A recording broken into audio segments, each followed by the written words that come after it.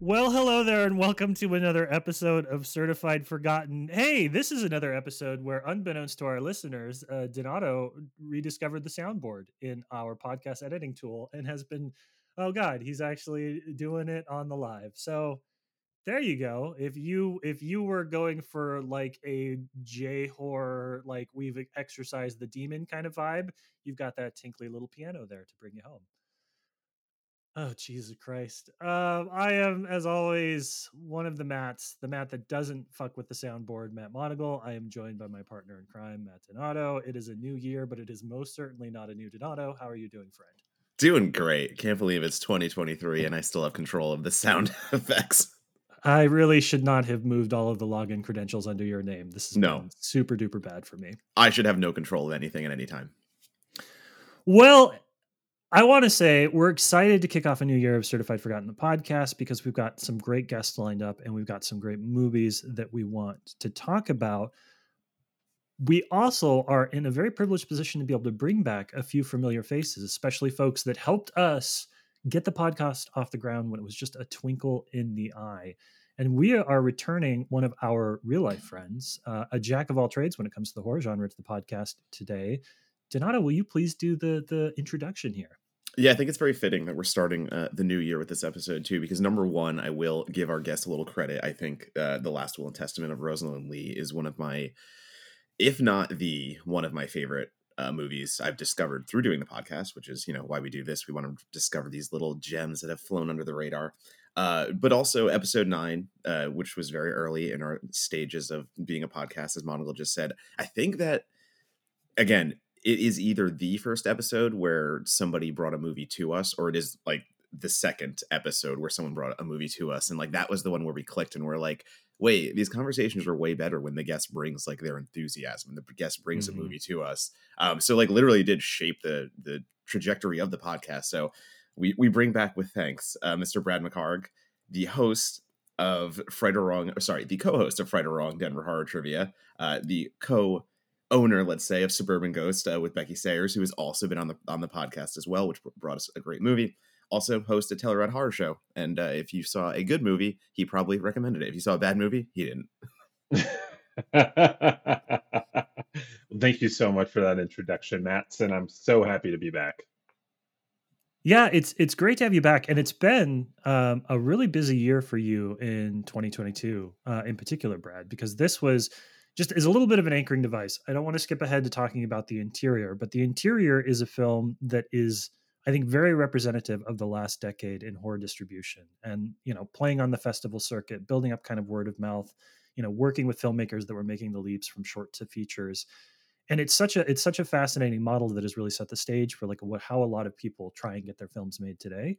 And Brad and his partner Becky, for those that aren't familiar with their work, business and life partner Becky, are working on and have been working on a feature for their script that this year as a short did make the festival circuit round. So that's my anchor. And I want to talk about Bringing Up the Ghost for the first half of our show today. I just want to kind of like talk about how that experience has been for you and what it's been like to, and I know this isn't the first time that you've had stuff that's been out in the ether, but like really, production company, creative partnership, like the thing. This is the first thing that I feel like is probably what you want to be remembered for, the type of work that you want to be putting out there. So talk to me a little bit about the origins of Bringing Up the Ghost. Yeah. It's weird. The seed of the idea began when I was laying in bed one night, and I thought it'd be really weird if my dresser drawer opened on its own. And I don't know how. I mean, that's okay, whatever. But that somehow spun its way into Pet Ghost, and it evolved. I think the idea came out in like the idea came into my head in like 2015, 2016. And then it just kept evolving and evolving. And then it really kind of hit its stride as a script when I met Becky. And she and I dove right into making movies as much as we could. First thing we ever shot together was it was a bumper that was never used for the Telluride Horror Show. And we did a little short with a GoPro in her old house up in Seattle. But everything started to click to get to the Suburban Ghost part with we submitted, so she helped me for about 3-4 months in 2019 really dial in the script and get it to where we wanted to get it as a feature. and we submitted it to the Frontiers International Co-Production Market uh, as part of Fantasia in 2019. And that's when we decided to form Suburban Ghost strictly under the banner of Giving Up the Ghost. And we didn't make it in, unfortunately, but we were shortlisted, which was really, really cool. You go into this for the first time ever. You have no idea what's going to happen. And I never in a million years thought we would get in. Like, the script has undergone a lot of changes since then. I've worked on it, workshopped it, gotten feedback, and made some updates to it. But anyways, it didn't get in, but we went and met a lot of people. We hung out a ton in Fantasia. It was awesome. But that was the seed sort of for Suburban Ghost. And since then, Becky and I have just been trying to churn out as many shorts as we could. The first official one we did was shot actually in 2019 before we went to Fantasia, I believe. That one also happened to involve a ghost in a sheet because I apparently have a thing. But it was called There's a Ghost in the House, and it was just a surreal relationship thing involving a ghost, just watching a couple unfold. It actually premiered at Fantasia during COVID, during lockdown. Mm. So our very first big short that had a cast and a crew and all of that ultimately flew under the radar. I played a lot of online festivals and stuff like that, which was great. I actually had people come up to me at the in-person version saying, "Hey, we absolutely loved it." So that was really cool. But since then, we've just been making little shorts here and there, holiday shorts. Every Halloween and Christmas, we do a short, and then sometimes we'll come up with an idea and just do something. But I decided to kind of take it back to square one. We really wanted to move forward with a real production as opposed to just me, her, and a friend shooting it. And we had a variety of ideas that we didn't know what we wanted to do with. So I was like, I could easily turn Giving Up the Ghost into a short. I've got kind of the idea on how to condense it all. So we decided to roll with it both as a short film and as a feature, or as a proof of concept for the feature. Cast and crew, 3-day shoot. We did pickups like a month later. Got great guy for some VFX. Our we have mutual friend Jerry Smith did the score, phenomenal score, and yeah, it ended up getting into about like 10 festivals, and holding out for a couple more. Holding out for Overlook, submitted to that one. So fingers crossed there. But now we're like moving on to new shorts. But at the same time, once the festival circuit is done, I hope to shoot a pitch video and attempt a Kickstarter or a GoFundMe or something of the sort, and see what happens there. Let's talk about the scripting version, because you said you had the feature Yeah. length that you originally wrote, and then you cut it down to get the proof of concept in place.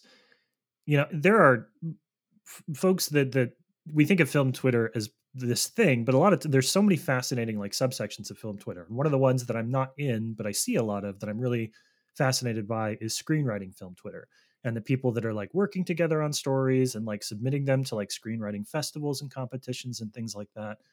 So, I mean, was that something that you had the opportunity to experience a little bit too? Do you send stuff out, whether Bring Up the Ghost or something else, to those sort of like writing workshops, writing festivals to get feedback and notes from other screenwriters? Do you find that that's a really, because it seems like these days everybody is using that as sort of the first stop on a journey. Do you feel like that's a really good experience for new writers to have? Yes and no. Hmm. I'm less involved with or less interested in submitting to screenwriting competitions unless I truly feel the script is like just absolutely amazing and is going to absolutely kill it, no matter who reads it. A lot of the features I write now are for me, but also I will submit them in the hopes that maybe I'll get lucky, or I'll send them out to friends I know who work in the industry, who are producers and whatnot, in the hopes that, hey, maybe it'll click with them. But other than that, a lot of it is for me, just honing my skills and doing everything that I can. There's one thing, the Blacklist, where you submit and get reviews and all that. I was initially super on board with it. I submitted Giving Up the Ghost early draft. It was like 110 pages long, much darker and scarier, not like what it is today.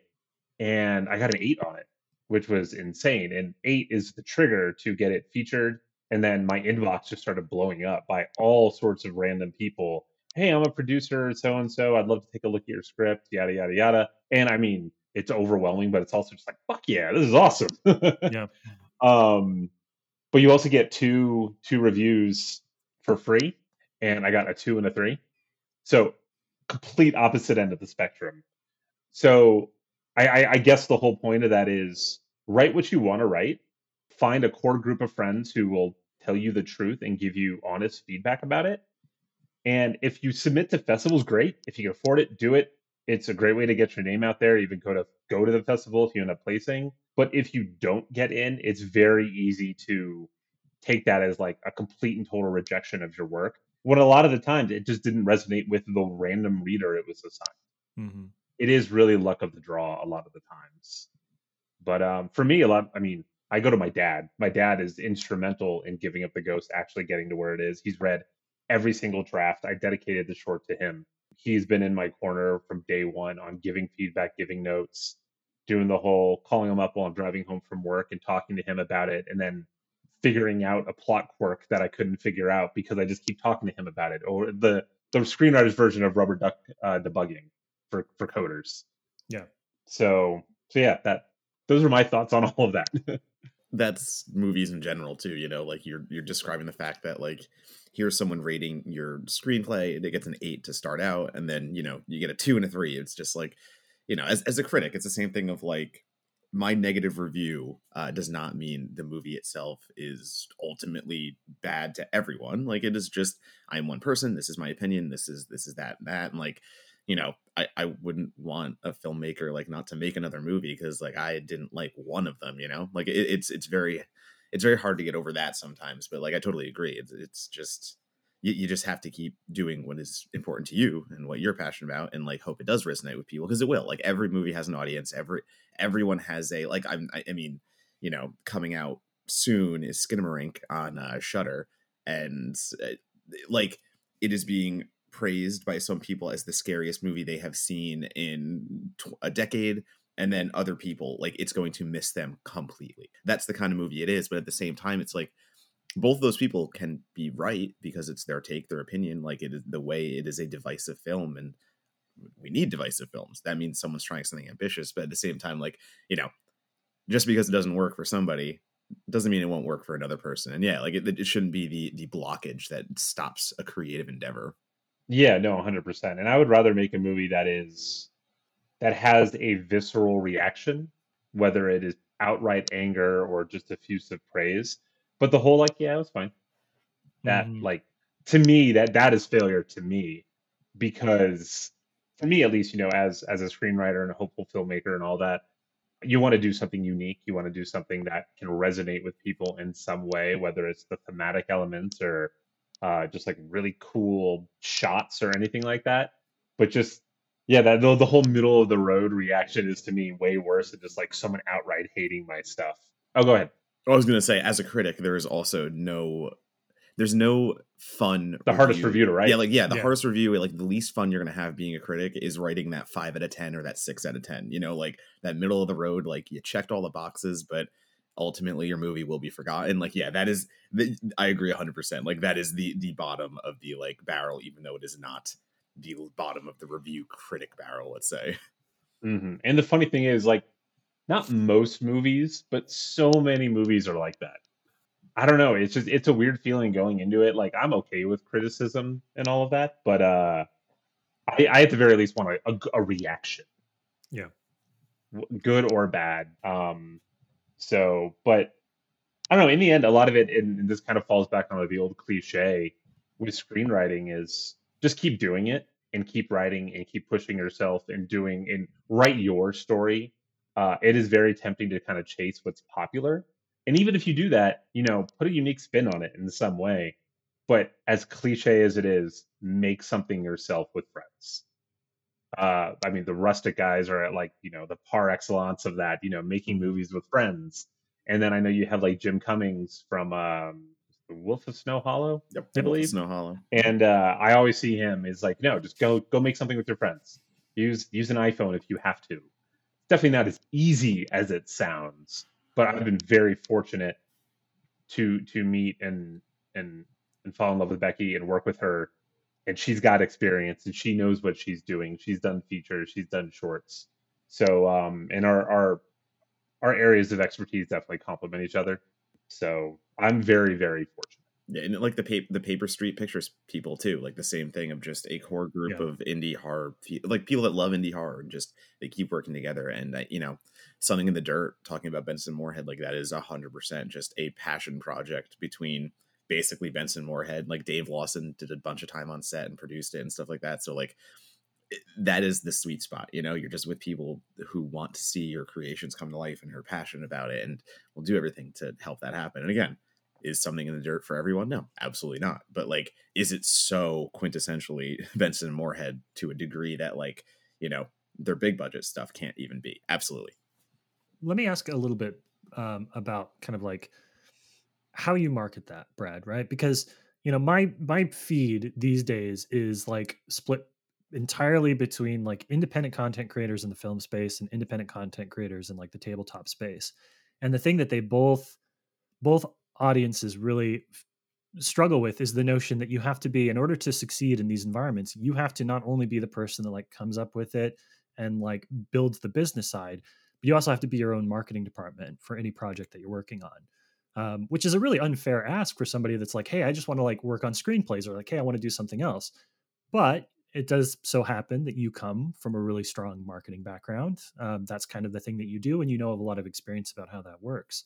So for folks that are like, all right, maybe I have a good idea, maybe I've even shot like a short or something that I feel pretty good about, that's not the end of the journey, right? Because you still have to like make the effort of connecting to the right people, deciding which festivals are worth your time, building some kind of a social presence or some kind of a web presence so people can like find your name and that thing in connection with each other. So what is a career marketer who also is a creative? What recommendations do you have for folks based on, being able to step into that world and not, feeling completely overwhelmed about the project that you're working on? Twitter, obviously, despite its myriad flaws. Yeah. For sure. I know I just kind of said, screenwriting contests are like, they're not the greatest way to seek validation, but they are a great way to get your name out there. Assuming you place and all of that jazz. All that's great. But also go to film festivals. Most of us are pretty nice people. If you come up to us and talk to us, we'll talk to you back. Because I'm talking to longtime fest goers that met you guys at film festivals. Mm-hmm. But that's how you meet people. Just start talking to them and follow them on Twitter. That's what I did. I met Pete Hall, Dead Kids Club. Good book. Wrote that with Paul Gandersman. I'm right in the middle of it. I still need to get that one, but wanted to give them a shout out. Pete Hall, I was a horror blogger. He latched on in some way, and we became friends. And he had a horror blog, and I went to Fantastic Fest because of him, and it just snowballed. So like I wouldn't be where I am without him today. I go back to him as like the person who got me into this industry, however long it took. I was 27, now I'm 40. So, still working my way up there. And it's just, you got to take your time and do baby steps. But just, I'm a relentless self promoter. I'll just like go on like tweet sprees where I just start talking about my own ideas. And a lot of people don't like doing that. I do it because in a weird way, it does work. It gets your name out there. I actually had a moment, this isn't Twitter, but it's Reddit, which, has its own flaws. But there was a screenwriting on our screenwriting. It was a competition, like a logline competition.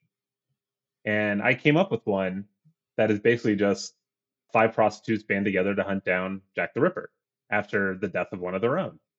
And I kind of described it as like Zodiac meets From Hell or something like that. And that throwaway thing, I called it Whitechapel, I think. A friend helped me with that name. That throwaway thing that I barely gave 2 thoughts to, it was mostly like, I can't believe someone didn't think of this before, won the Reddit contest. Keep in mind, this was supposed to be for a script that was already written. It won the Reddit contest by miles, apparently. I submitted it to another contest and was invited to fly out to LA to pitch it on stage at another competition. I ended up doing a video one because I obviously couldn't go out there, but I also was like, I don't have a script. This was literally just a random idea. I posted it on Facebook. Todd Brown of XYZ was like, "You write that, it gets made, 1,000%." Like this is the type of high concept stuff that people want to see. And I was like, okay, I bought some Jack the Ripper books, and I never did anything with it. Then the Blacklist came out recently, or not this recent one, but the one the year before. There was a movie called like the Ripper Murders on it or something like that. And I actually saw people in our screenwriting. Was this the movie that was pitched a couple years ago that everyone went nuts about? And I was like, no, that wasn't mine. This looks very similar, but whatever. Again, it's not a clever idea. The point of that long-winded story is just get your shit out there. No one's going to steal it. Your ideas are a dime a dozen. Anyone can take a basic, simple premise and turn it into their own movie. But if you have what you think is a cool idea, get it out there. Even if it's just kind of like shouting it into the void, you never know. Good things might happen from it. And if I can make one follow-up recommendation on that, though, it's that if you are going to be active on social media, try not to get as many counts banned as Brad McHargue has gotten on Twitter. I'm just like, if building an audience is part of your goal there, then you're on what, your fifth account on Twitter? I had 2, and then I tried to make 2 more. They got banned immediately. So technically my 5th. Yeah.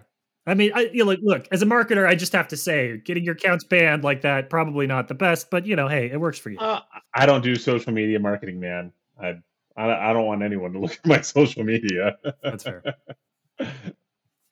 Well, the last question then we have about kind of the journey specifically for Bringing Up the Ghost is submitting to the festivals and getting, that short film on the festival circuit. This is obviously, it's not over because we're still rounding out like sort of the 2022-23 genre festival cycle. But there's a lot of people out there that maybe they do have something that they're like, I don't know who I submitted to. Should I be worried about premiere status for these things? Like all those things that they teach you online that you like watch a YouTube video and somebody's like 10 things you need to do before you submit your film festival stuff. What are some recommendations you have, having gone through this process a few times, but specifically with this that you're trying to turn into a feature? Honestly, it's really going to depend on your budget and when you submit the film. Prices get higher and higher and higher as you go through the individual waves of submission dates. But you also just kind of have to use your gut on the festivals you think you have a shot to get into, which is hard if you haven't been to the festival. In the end, you obviously want to stick in your genre the best you can. A documentary short about underwater basket weaving is obviously not going to play at Fantastic Fest unless it's a really weird satire, or by the guy who did what was that, Mr. Oregon.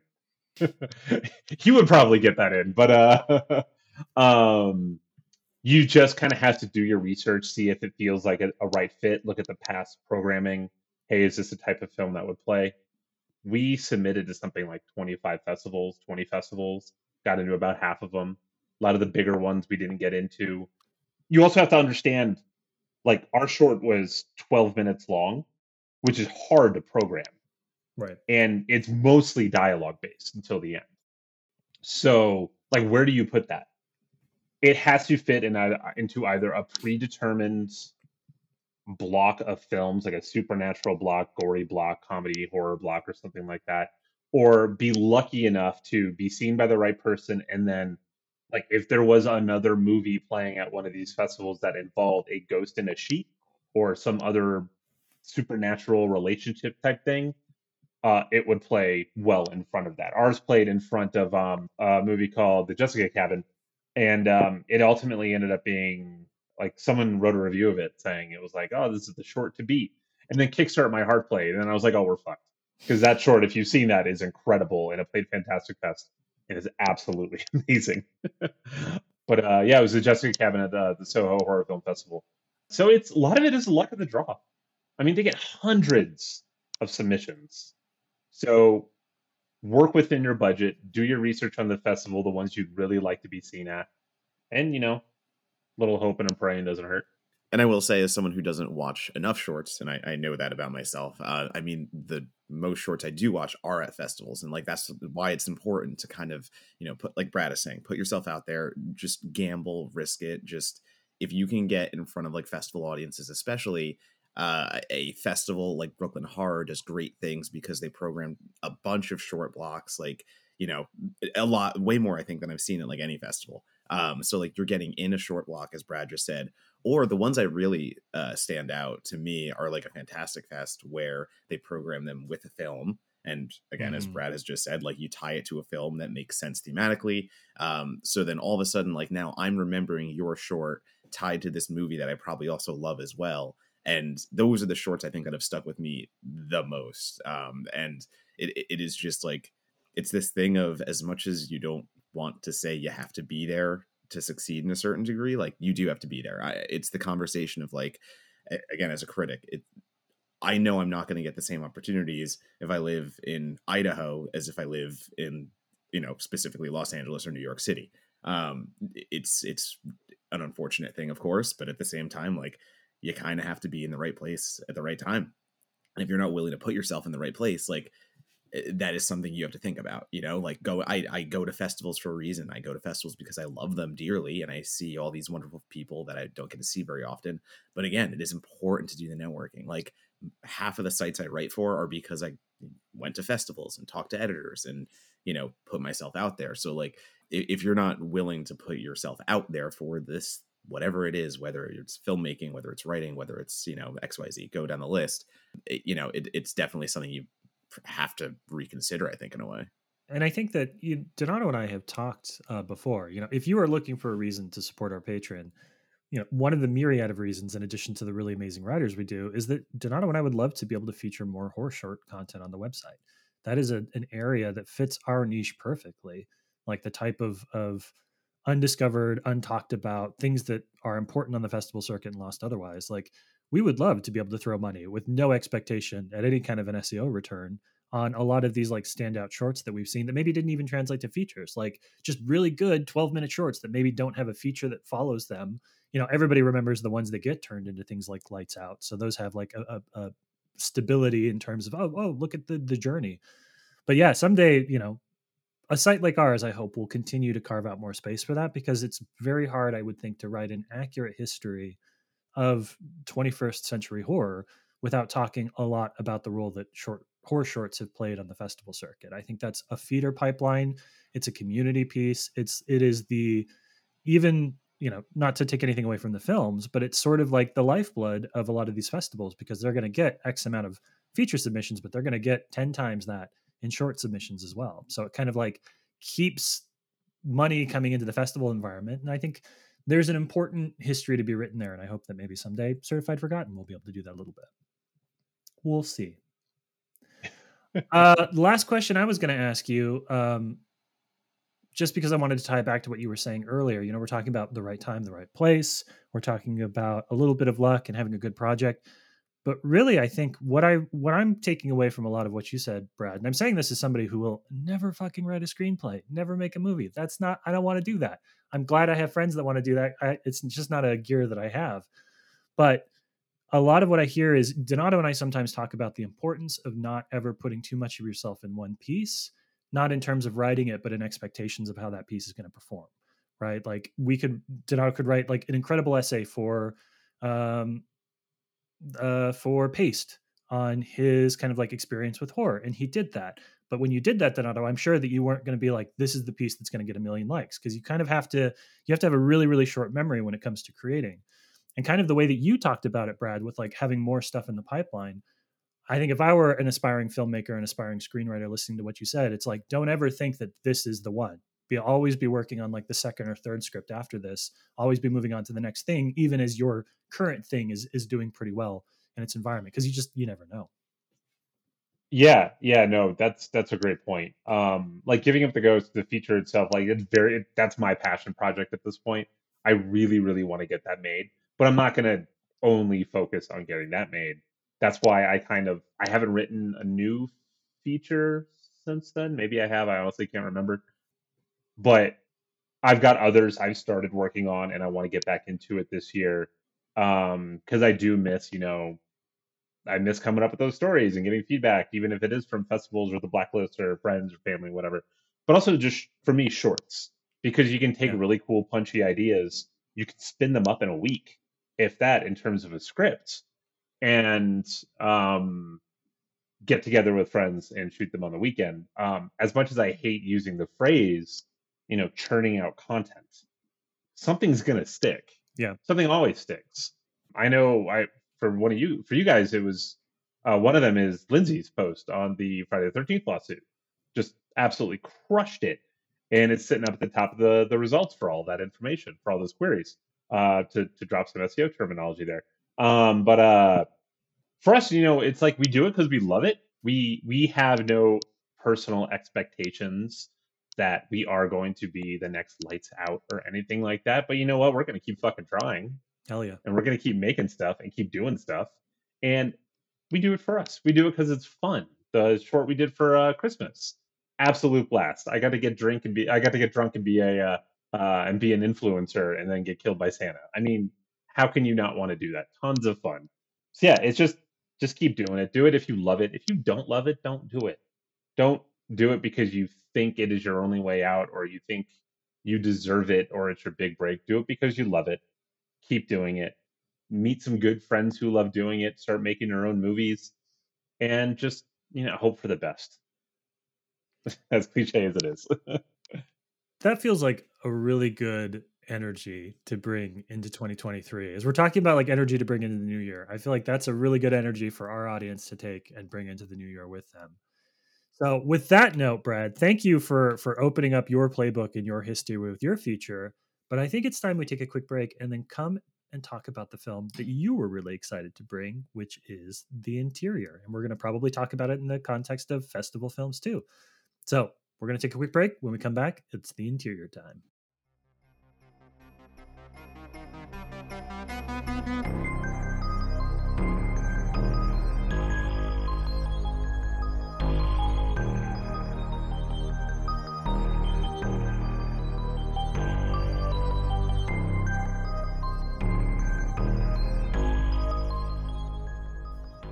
Hey everyone, welcome to your first bumper of 2023.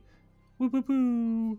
I want to say thank you to everybody who continues to support us on Patreon, but I don't want to just say that.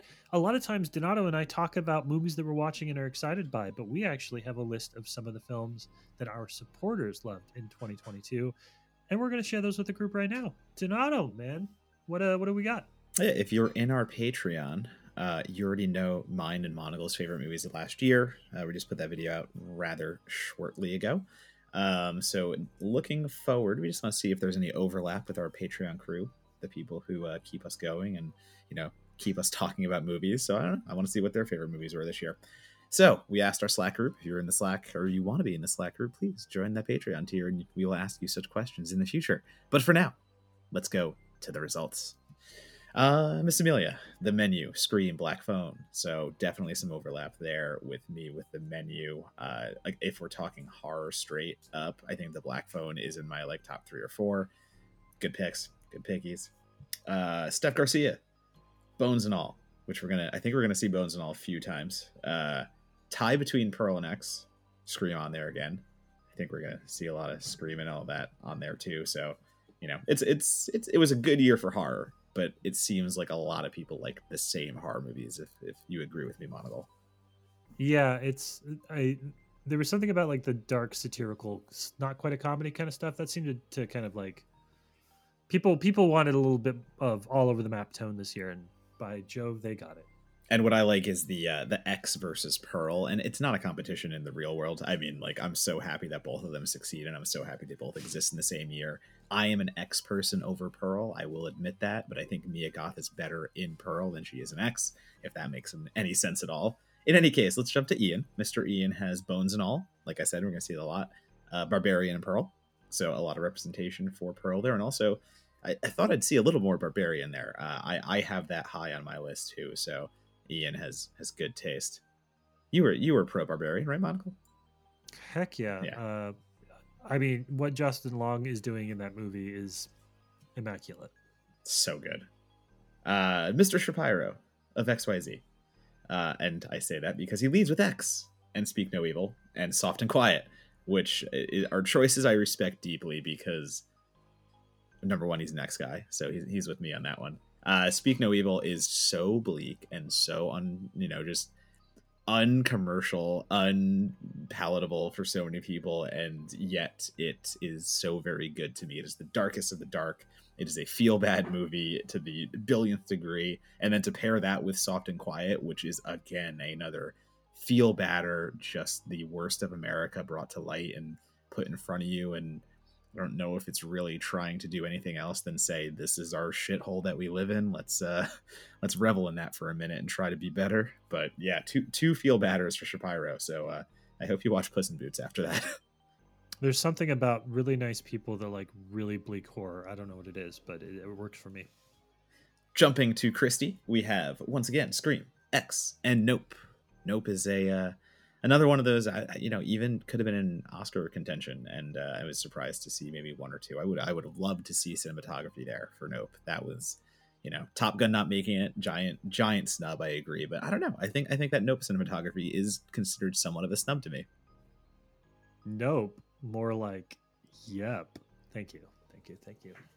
That's what you're bringing. Cool. All right, I'm gonna keep rolling. Christine, our valiant editor who helps us on Certified Forgotten, goes with Fresh, the cannibal quote unquote love story, let's say, that turns very foul. Bodies. Mr. Monagle, you have a liker there in you, and you and Christine are on Team Bodies. And Nope, again, we have another Nope, and a mainstream favorite, let's say, for a lot of people. Moving on, I mean, Monagle, we've already talked about our movies, but you gave me an answer anyway. You've got Watcher, Resurrection, and Don't Worry, Darling. Would you like to explain your Don't Worry, Darling? Yeah, I just think it's really it's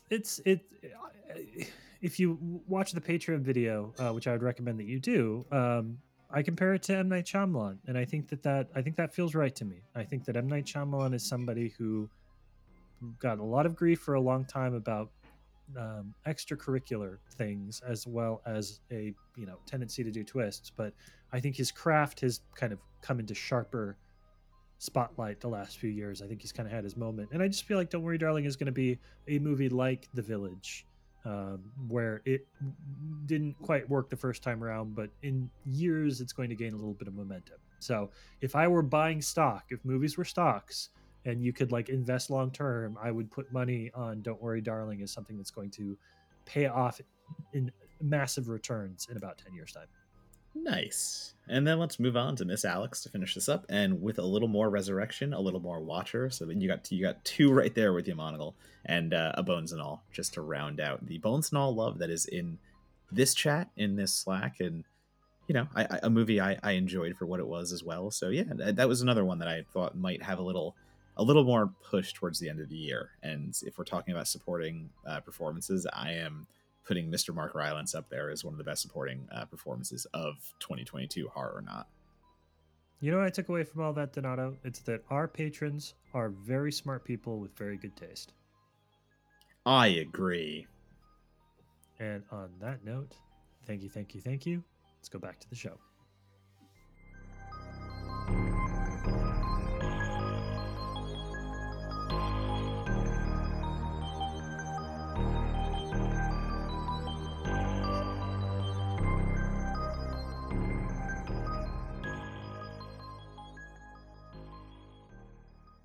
All right, welcome back. We are about to talk about The Interior, so let me read the little blurb that I have prepared for you. What would you do if you received bad news from your doctor? If you're the main character of The Interior, the answer is to move to the woods and become haunted by your own impermanent mortality. Written and directed by Trevor Uris, The Interior presents a fascinating mix of Office Space, Into the Wild, and ambient festival horror from the 2010s. When white-collar advertising employee James is given a terrible medical prognosis, he chooses to leave his girlfriend and the urban grind behind and live off the grid. But what James finds in the wilderness is far from the peace he so desperately seeks. This film played a variety of different festivals in 2015. It played Fantasia. It played Calgary International Film Festival, Saskatoon Fantastic Film Festival. Don't even know if that one's still a thing.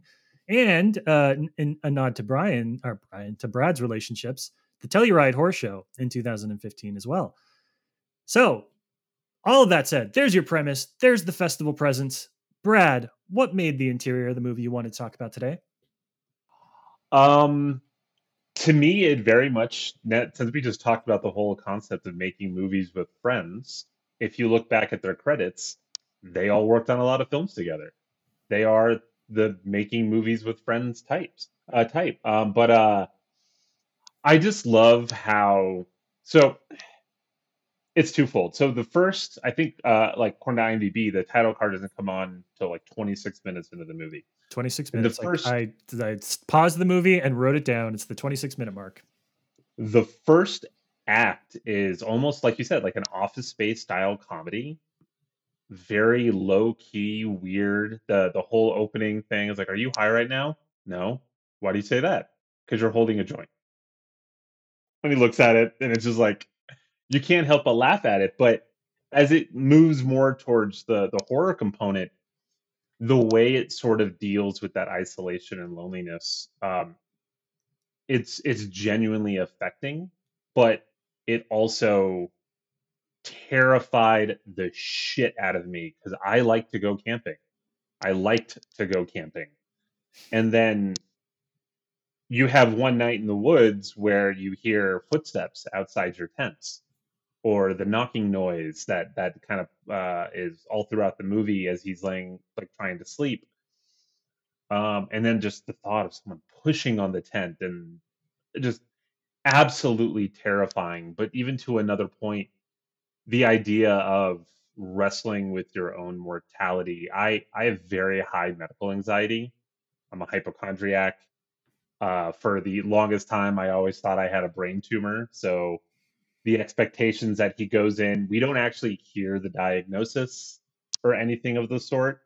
So we don't actually know if he's escaping this reality or what. But I don't know. It really really resonated with me from just the humor, the fact that he works in advertising, which is tangentially related to Mhm. marketing, to going camping and to just kind of want to be on your own for a while, and then just the fact that you can't run from your I don't want to say demons because they're not really his demons, but you can't run from the reality of life, and all done with this almost A24-esque twist style about it.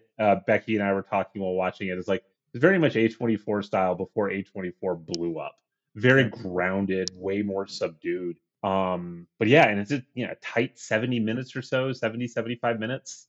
It does some unique things. It looks amazing, just only using like a flashlight or a lantern for most scenes. In the Pacific Northwest is absolutely gorgeous. Yeah. So great cinematography, even if it is all rainy.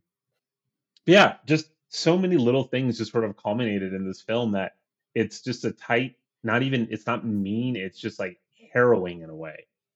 And I don't know, you don't see much of that lately, especially with, I mean, the whole like good chunks of it are just very surrealistic. Running through the forest, people are chasing you and you don't know why. Yeah, it just, I saw it 2015. One of the producers reached out to me, kind of like with Rosalind Lee. They reached out and I'm like, hey, we have these movies for the festival circuit. We'd love you to take a look at it. I watched it and I was like, yeah, we need to program this. This is awesome. Like, especially in Colorado, it's not the Pacific Northwest, but camping is very big here and all that. So it definitely resonated with the audiences there, just as it did with me. I want to share one quick story real quick, Brad, because I'm glad that you brought up the medical anxiety piece. I think Donato, maybe you'll remember this. The beginning of this movie resonated super hard for me because in 2020, I actually went to my doctor because I lost vision in one of my eyes, and I also have a lot of medical anxiety, so like I freaked out and I got an MRI scheduled from her. And so I did like the whole thing. I went in the booth and they put like the like serum or whatever it is that so that they can like trace the colors that go up to your brain and whatnot. And I went to I went to an optometrist after that, and he was like, "You were looking at your computer screen for too long, and your eye like literally spasmed. That's why you've been having vision issues, is because you strained the muscles in your eyes." So it was like a huge relief, but like definitely the beginning of that part where he's like, "Yeah, my vision has been bad recently." I was like, "Oh, okay, I've been there." I was the guy that was like, "I probably have a brain tumor." I'm in the machine making the bump bump bump noises, and I'm like, "This is how it ends for old Matt Monagle." And he was like, "You need to look at screens less, for the love of God, Matt." If I could chime in, I actually have an MRI scheduled for tomorrow because of the ringing in one of my ears that started a month ago, combined with some headaches and a fullness sensation in my head. It's like, oh, okay, let's go down the WebMD rabbit hole. Oh, fuck, I'm gonna die. So, little terrified about that. Watching this movie definitely did not help. Becky was like, should you be watching this right now? Bad And I'm like, pick. probably not. Bad pick, Brad. But it's me coming to terms with my own mortality. That's why I chose it. There we go. And I mean, that does feel incredibly, like you said before, like paving the way for A24 before, you know, if we call it trauma horror, or, you know, how everyone is talking about it online, where it doesn't feel meandering, but it does take its time getting to where it wants to go. The surrealism is definitely there in the interior, and like the surrealism married with the beautiful cinematography is what really stands out, because you have the inherent natural beauty of just going into the woods and being isolated and being alone. And then you bring in these surreal images, where I started thinking like The Night Comes for Us, or I forget which. It Comes, or what am I thinking of? It's an A24 Yeah, movie. It Comes at Night. It Comes at Night. Yeah. So It Comes at Night like immediately came to mind, where I'm thinking of just like the idea that you're in the middle of nowhere and there is something there you don't really know. But it also calls back to these movies like Willow Creek, Seder, Backcountry, all of these going into the woods, and there being, whether it be a bear or whether it be paranormal or whether it be Sasquatch, like you just hear the noise far away while you're in your tent, and it's like, it's fabric. It's literally the only thing between you and whatever is out there is a thin layer of fabric. And then you start to see the great shots of someone pushing against the fabric, or what is that, or what, you know, like what is right there that you could touch if you just reached out and did it. And that to me is like always going to be the scariest, because it's like, you know, we choose to go camping, we choose to do it for quote unquote fun and vacation, but it is like, is it not one of the most dangerous things you can probably do, like, and choose to do personally? Yeah. A friend of mine and I, we did a backpacking trip, and we went like 8 miles in. We camped, and we ended up sharing a tent just to make it lighter. We didn't have to carry tents.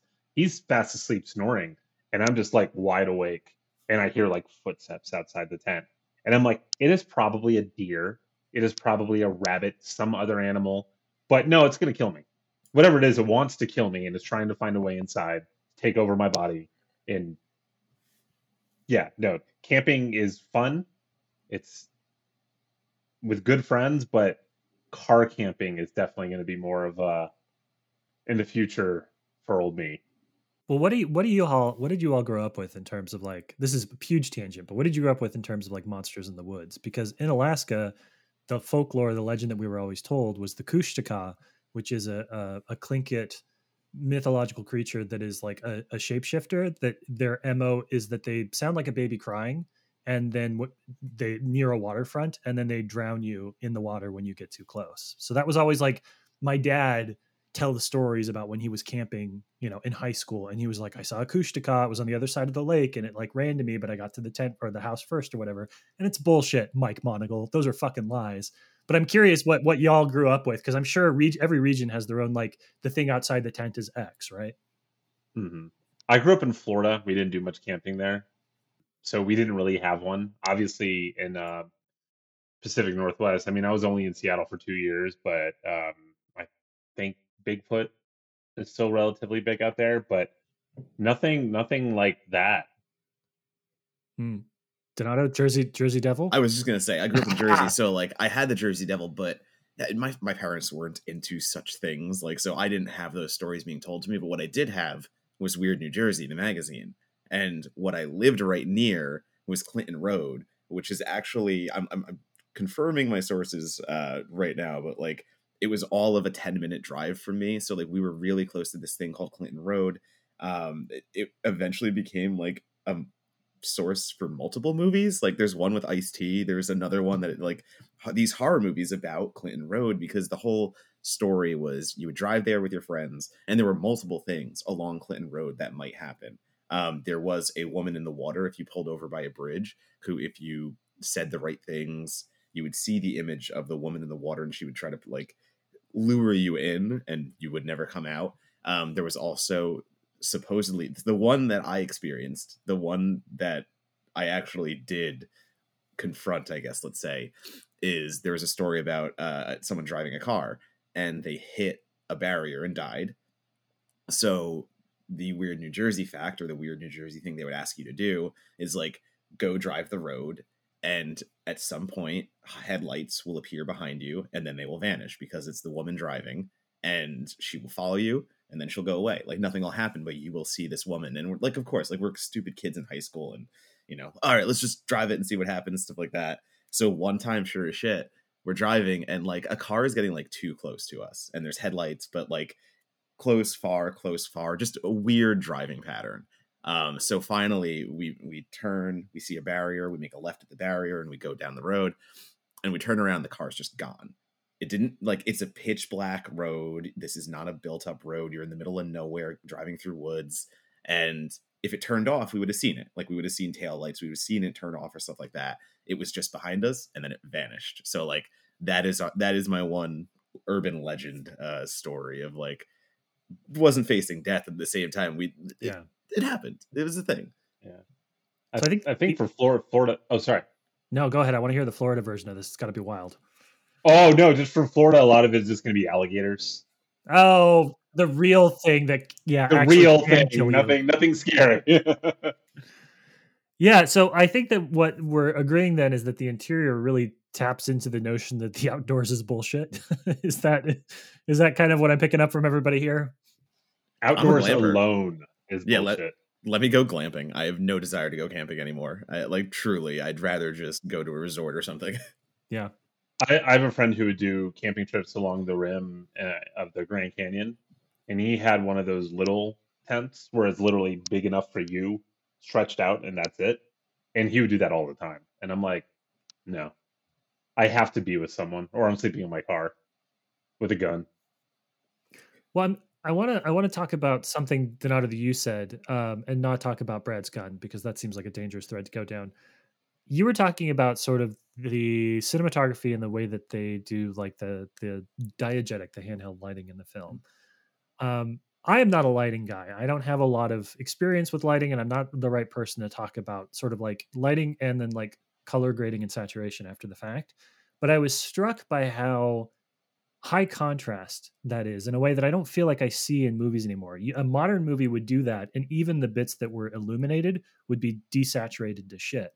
And it sort of surprised me at how beautiful and how striking a lot of those like nighttime images were, just because yes, there's only a single light source, but like the single light source is really like it's not even Blair Witch Dark. It's like you see what you see and you don't see what you don't see. And sort of having these almost like video game style, right? Like the flashlights in video games that perfectly illuminate a very small section and illuminate nothing else outside of that. It was very refreshing because I feel like a lot of modern movies, it would all just be a little bit more gray tone, and it would be harder to really appreciate kind of like the perimeter of blackness that is surrounding the one little bit of the woods that you can see. It was a really, really nice and consistently well done piece of the film. There always has to be the strike blue light of the moon coming through, which Pacific Northwest, it was raining constantly. You're not going to get that. Yep. So it really played into the realism of it all.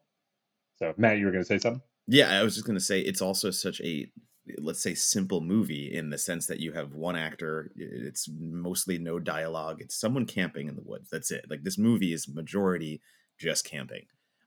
So I believe at least, the filmmakers understood that, okay, we really have to stand out somehow. And we can look like any other movie, or we can, as you said, Monocle, like the contrast and like the sharpness of the images and the colors and everything. Like you feel almost first person point of viewish, to go back to what you just said about video games, where the camera is placed obviously behind the person with the flashlight and they are illuminating just patches of the woods. And, sometimes the flashlight will go on someone who's just standing behind a tree. Sometimes the flashlight goes on absolutely nothing, but at all times, like the focus is on that one beam of light, and how that looks is so important to this film, because if it looked like every other film, there's really not much to separate the interior from every other movie about going into the woods and being alone. But the knowledge and the lighting capabilities and again, just one aspect of the film. That's it. It's one aspect of that I think makes this film so individual, and like it's crazy that that's all it took.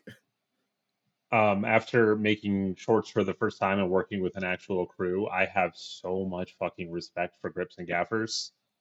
Yeah. Like, not just the amount of equipment that they're working with, but like the little nuances. It's like, oh, let's 35%. We need to like get the little white, the bounce card a little bit higher, and oh yeah, the shade's not quite right on his face, and it's insane. And I'm just like, it looks fine because I'm Yeah. still learning the directing process as a whole since I started as a writer. But man, they work their asses off on set, and they deserve so much more credit, I think, than they get in the grand scheme of things. But with this, even just something as simple as that light, yes, you can get insanely powerful flashlights. There had to have been more behind the scenes to make it look as good as it did, and it did so well with like just hyping up the isolation of it all. And to your point, swinging the flashlight around, maybe you catch a glimpse of something, but the fact that if you do, it's not acknowledged, it's just there. To me, that's scary as hell because you're alone at night in the forest. You're going to see shit that you Yeah. probably don't want to see, or stuff that looks scary but actually isn't. So I don't know. To me, it was just very much one of the more realistic portrayals of camping that I have seen. And it worked for me in the realism standpoint too, because I mean, I have not gone out at night a lot, but like I grew up in Alaska. I'm familiar to like really dark, overcast like woods, and I've spent my fair share of time there. And so it connected to me on the sense that like that's what I remember it being like at night. Like it's not like, oh, I can see, it's like, it's not blue light, right? It's not like shooting night for day. It's just like I can't see shit at all. And then I have like with my flashlight I can see whatever's on there. But it also, so much of the movie is not jump scares. I think they're all of the scenes where the main character, where James is sort of like looking around at night, the smallest possible fraction of that are scenes where he actually sees something. But it doesn't really matter because the woods at night are fucking terrifying because, like nature is bullshit, as we've agreed upon earlier, when you're alone. That should be the tagline for this episode. Nature Yeah. is bullshit. Nature is bullshit. My favorite shot, though, of the entire film is when the main character James has been visited by something that night. I believe we do get the glimpse of, he sees this other person often just walking by him, and sometimes this person has a bloody mouth, but this person's always screaming, and that is the scare. Let's say, like, that is the horror of this movie, where it gets traditional horror. But to me, the scariest part, and what Monagle and Brad, you're both saying about the woods just always being terrifying, is we now have James, who has been startled, is awake. It's the middle of night, pitch black except for his flashlight, and he's just sitting in the opening of his tent because he's not going back to sleep, sure as shit. And he just has the flashlight pointed out into the woods, and it's this perfect corridor made by trees, where like he's just glaring into an opening, and there are trees on both sides, and you're just sitting there waiting for like a head to lean into from like a distance, or just something to appear, and it doesn't. But that doesn't matter. It's still terrifying because you're just sitting there going like, yeah, no, I don't want to be looking at that nothingness. I admire the balls on him for just simply getting out of the tent, even just after hearing a noise. I will hold my piss the entire night in my tent. I'm not getting out. No way in hell am I getting out. It's just there's stuff out there and it wants to kill you. Yeah. That's my thought process. Nature is bullshit. I want to ask a quibble or a question, because I think people are going to hear me talking about the cinematography on this, and then go be like, oh, what did Matt give it on Letterboxd, and see that I didn't actually rate it that high because there were some things I did not like about it. So I want to be conscious of the fact that like we're here to celebrate in a lot of ways the movies that we talk about, but there were a few things about this that I think sort of tripped me up. And one area that I'd like to discuss with both of you is the use of music. This is a very representative film of its time period in that it's a little bit of ambience and a little bit like it does interesting things with like classical music. But I was struck in 2023 watching this movie how much I wanted it to have some kind of like sonic scape that was all its own. right? Like watching this, that to create some sort of like ethereal or liminal space, and to do that with a soundtrack that was kind of like its own thing. And it was weirdly like one of the biggest frustrating points is whenever they would bounce between like a little bit of like electronic and then a little bit of classical. I understood sort of the purpose there, but I was just like, man, if this had had like an original score that kind of had like a few themes that were woven in and out of the movie and created a real sense of like otherness to what was going on, I think that might have been more effective to me. So Brad, I want to start with you, especially because you've gone through the process of scoring shit. How did you feel about the use of music? Am I in the wrong for wanting something different than what I heard? Absolutely not. I personally liked the minimalist just piano, and that's pretty much all it is, Mm-hmm. save for his rapping at the beginning. But Which we're not probably going to get into in this episode. So if you've been listening, been like, yeah, when we're going to talk about his hip hop life, like, yeah, that's not going to come up. No, I really liked it because it gave it it gave it the vibe I felt made it work. Because most of those piano scenes were during the surrealist moments. At least once he finally gets into the woods. And I can't seem to find the words on how to accurately describe it, but there is something about the lack of sound and the lack of obvious score, and more just sort of like this subdued yet still very intense piano tinkling that played over all of it, that really worked for me. I will agree that there are some points, like the movie definitely resonated with me way more on first watch than second and now the third for this show. I do think even though it is about 70-75 minutes, it does drag a little bit at times because, Matt, to your point, what you said earlier, is that there's like no dialogue in the last half of the movie. Like, I'd love to see the script just to see how long it is. 4 pages. All improvised. But it both really worked for what it was trying to do, but at the same time, maybe I wanted a little bit more. What that is I wanted, I can't say. It's just a feeling you get in a way. But yeah, I feel like with the scoring process, it could have just been a factor of its budget. I mean, scoring's not cheap. Maybe they did score it and that was an original piece. I'll plead ignorance there. But I felt with the vibe they were going for, that minimalist, just pure piano running through the darkness type stuff, really worked in a cohesive manner. Yeah, I think it's interesting as an experiment. I would say, like the interior feels like a horror movie that is trying so hard not to be a traditional horror movie, and I don't mean that in a negative way. It just, to what you've both said though, like that the music is so integral to how we receive the scares and the fright. And a more traditional horror movie, we know that's the score they would use whenever there is a surreal moment, or when the horror really kicks in. The string instruments would do their high pitched squeal. There would be more intensity, but by using a slower classical music, something more like, orchestral, and just with the piano though, you're forced to kind of confront the horror of the scenario as maybe it's in the character's head, I guess I'm trying to get to. Like, it's something the character is seeing, and we are removed from the fact that this is a supernatural occurrence. The horror is literally just life. Like, the horror is literally just this guy going through whatever he's just been told about his mortality.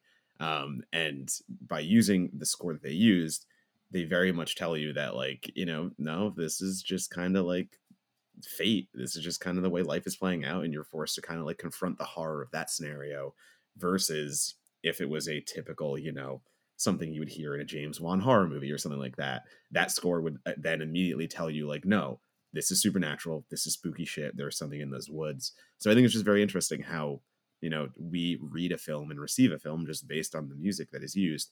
But also I do think it does hamper the film at times, because I would even say it's like not even the last half, I would say the last like 2/3, there's no dialogue.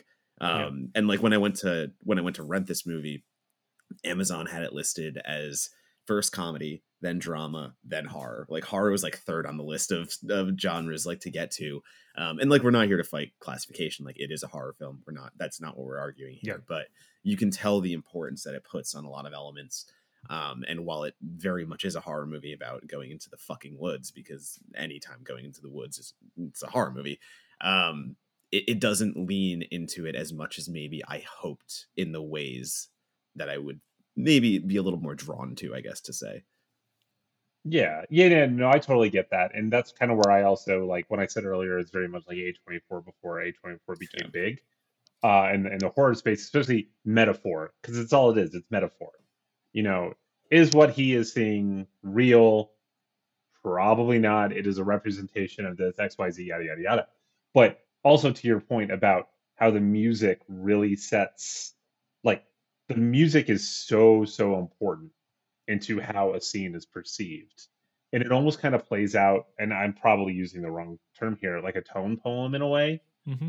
Like it's a bigger, more bombastic score or a traditional horror score would not have fit with that character's journey in those moments. And to your point, Monocle, what you had said about, I've worked with having film scored before. It's fucking hard. Oh my God. Because like, I am not a musician. I adore music, but I am tone deaf through and through. I have a vague idea. I like this. I like this. Here's some examples. I want to use this type of instruments. And working with people who actually score movies, it's like they nailed it. It's crazy how you work with them. It's like, hey, I like this part, I like this part, I like this part. But their ability to kind of really hone in on like what is this scene about? Like in Giving Up the Ghost, there's this sad moment where the ghost is wandering through the house, like looking at his best friend and all of that, and you hear some voiceover on occasion. But it's like we need this like really downtrodden sad thing, but we want it minimalistic. And he did it perfectly. Yeah. And it really sets the mood. And like our first short, we didn't know like what kind of tone do we want? Because it could be a horror film, it could be a comedy. We kind of settled more on the comedy side. And I think our main feedback was like, you know how Hall of the Mountain King, dun dun dun dun dun dun dun, and it slowly builds in an almost quirky manner? That's kind of what we want until this one moment where it turns and stuff like that. And it just insane credit to whoever scored and sound designed the interior because it's absolutely phenomenal. But again, to your point, Monocle, I can understand, and to your point too, Matt, I can understand why you might want something a little more. But that's the beauty of it. Everyone kind of views these movies in their own way. Yeah. And I will say, just because I know we were using like Hollywood reference points for this, when I say I wanted like something that would give it its own sense of liminal state, I'm talking about the Hagazusa soundtrack. I am talking about like an atonal nightmare like thread of music that sort of weaves in and out of the film for us. So like no James Wan score, straight up MMMD for the entire of the film, which is the name of the Greek band that composed the soundtrack to Hagazusa. Like that kind of like atonal drone stuff, I think would have locked in the atmosphere. But that's my bias, right? Like I'm not going to pretend like I don't listen to all that shit every day anyways. Or like Sun O in The Devil's Candy, like something just chanting, something just, feral in the woods. Like that would be very cool. But yeah, I mean, it's how we receive the film, and it's obviously how they intended to show their journey of the character. So like it definitely rings true, and it definitely gives it, again, a sense of individuality, between cinematography and sound design to a film that, again, is otherwise just a man in the woods. But that really speaks to the fact that like this is such a naked film, because we watch a lot of horror movies and there are a lot of elements where like I didn't like this performance, but I like that performance. I like the soundtrack. I didn't like this scene, but I like, like there are so many components to a lot of horror films that there's a lot more to pick and choose from. And so you might be like, I didn't like everything, but I liked all of these things. Whereas in this film, you have one performance, you have like one style of cinematography, and you have like one kind of use of music. So it's a very exposed movie, and which I think is sort of gives it a lot. To me, it felt like a film that's probably going to have a really high variance in terms of people who like it or not. Because it's not one of those films where I can go like, well, I don't know if I like the lead guy, but I love these two supporting actors, and I love the way that this sequence was set up, and this particular set piece was really good, even if this one was bad. It's once he's in the woods, you've got about 50 minutes of this is your movie. And if you can't resonate with each piece that they're working with, it's going to be harder for you to latch onto something. So I respect them for sort of being like, listen, this is what we want to do, and we're not going to give ourselves a ton of wiggle room, a ton of safety net when it comes to people being like, if one of these things doesn't work for somebody, then like 40% of your movie is gone. You've lost 40% of somebody's attention on that. It's tough. It's tricky. Yeah, and it's a risk. But it's very much like if that script had gone out to people in an attempt to find funding, Yeah. I'm sure it did, but I'd imagine the notes that they got is like, oh, you need to introduce this. It's like you're not getting the point of the movie, and I've had that. It's like, oh, well, you need to introduce like a radio that he talks to through static, and I was like, you're not getting the point of the movie. I'm definitely not doing that. Yeah. For Giving Up the Ghost, that is. It's like, no, I'm not going to have this weird, goofy communication thing just to satisfy some dumb need. And if that means it doesn't get funding, that means it doesn't get funding, because I'm not going to compromise. And this very much feels like a film where they wanted to tell a very specific story, something that feels very personal in a way, and they didn't compromise on it. Again, this is all conjecture on our part, just based on this conversation. But I admire that. And these are the types of films that even there are some where even if I don't like them, it's like, this is very much my shit. This is the type of film I adore. Especially now that I want to make something like this, because I want to make low budget horror features with friends, and that's what this is. So, well, talking about this movie being your shit, let's ask our $1,000,000 question that we always ask at the end of our podcast episodes, which is where does this film go from here to find its audience? Obviously, this had a nice little. This has a variety review. Variety reviews are very hard to get for films of this caliber, so it did a good job of getting in front of people on its initial festival push. But obviously, this is, if we're talking about it on the podcast, then there's an element of its longevity that kind of has not sustained itself. So first to you, Brad, and then Donato. How does this movie become unforgotten? How does this movie find a place in the canon of whatever type of canon we want to put it in horror film history? I'm gonna kind of fall back on. So for anyone who's listening who's very into like film Twitter and following critics and all of that, there's this tendency to never say anything bad about a film. I disagree with that. Or like, don't like, celebrate the films you love. And I personally believe there's room for both, for valid criticism across the board. Don't be mean or anything. But with a movie like this, which, it's 8 years now since it came out, it's done its thing. It's moved on. You can find it on streaming. But find those movies, promote them the best you can on social media and all of that. That's really the best way for these movies to find a new audience, is for the fans who love them to just talk about them, tell your friends, introduce them. Wait for the podcast that you want to show it on expands to 10 reviews instead of 5. Nice. That's right. Sitting there waiting for us. Thank God for inflation. But no, it's just talk about the films you love. I mean, that's what I did with Pontypool constantly. I mean, that like just people will watch it, and it may not have a big audience, but it will find its audience, and that's what matters. Donato?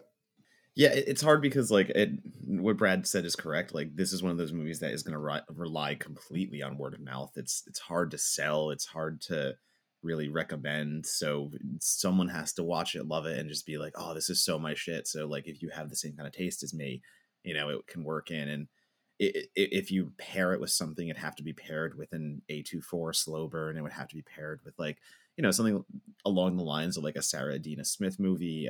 Think of like The Midnight Swim or something. But even those movies have a little bit more heft to them, I would say, than The Interior. Like, The Interior is so specifically a almost like ethereal experience where you just kind of float through for 70 minutes, and that is going to be some people's whole shit. That is just going to like make some people go crazy.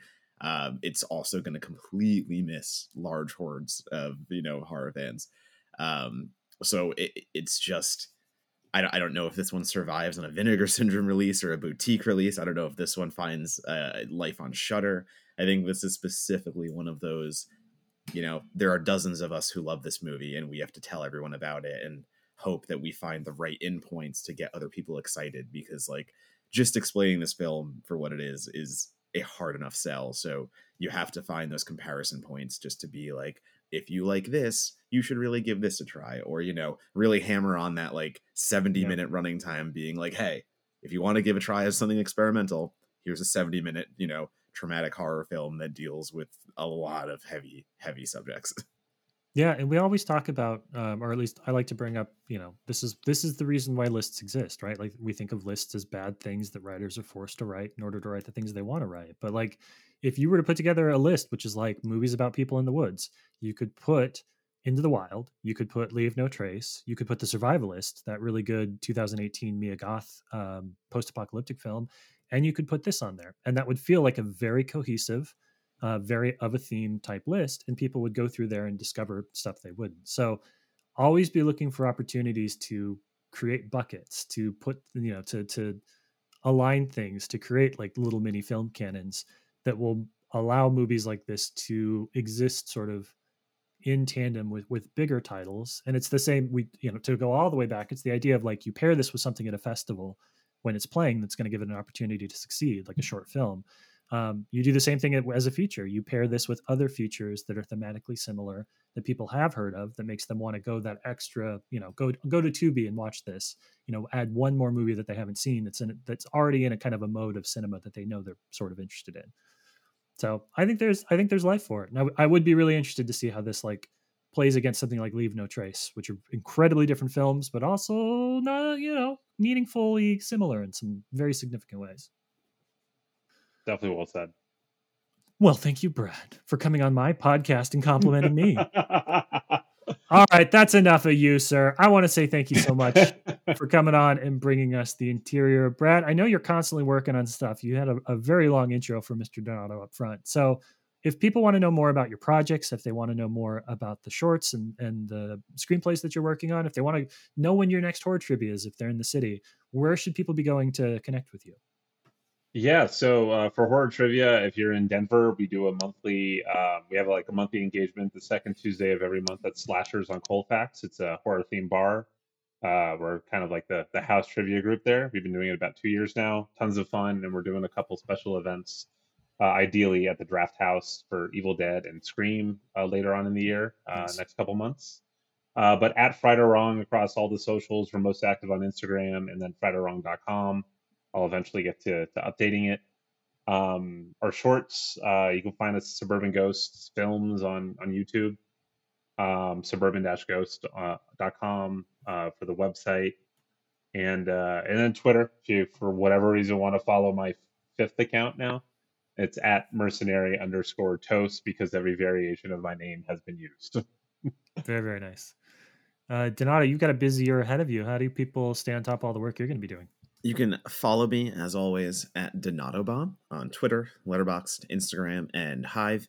If you want a one-stop shop for all my writing, you can follow me on Authory. Well, I don't even know if you follow. There's like, just look me up on Authory. Yeah, subscribe. That's right. Subscribe. Yeah. There's an RSS feed. Anyway, so Authory for all my work. And yeah, I already have like 10 reviews scheduled for this month, plus a ton of other stuff. So cool. Just follow me. Read my shit. Tell me I'm pretty.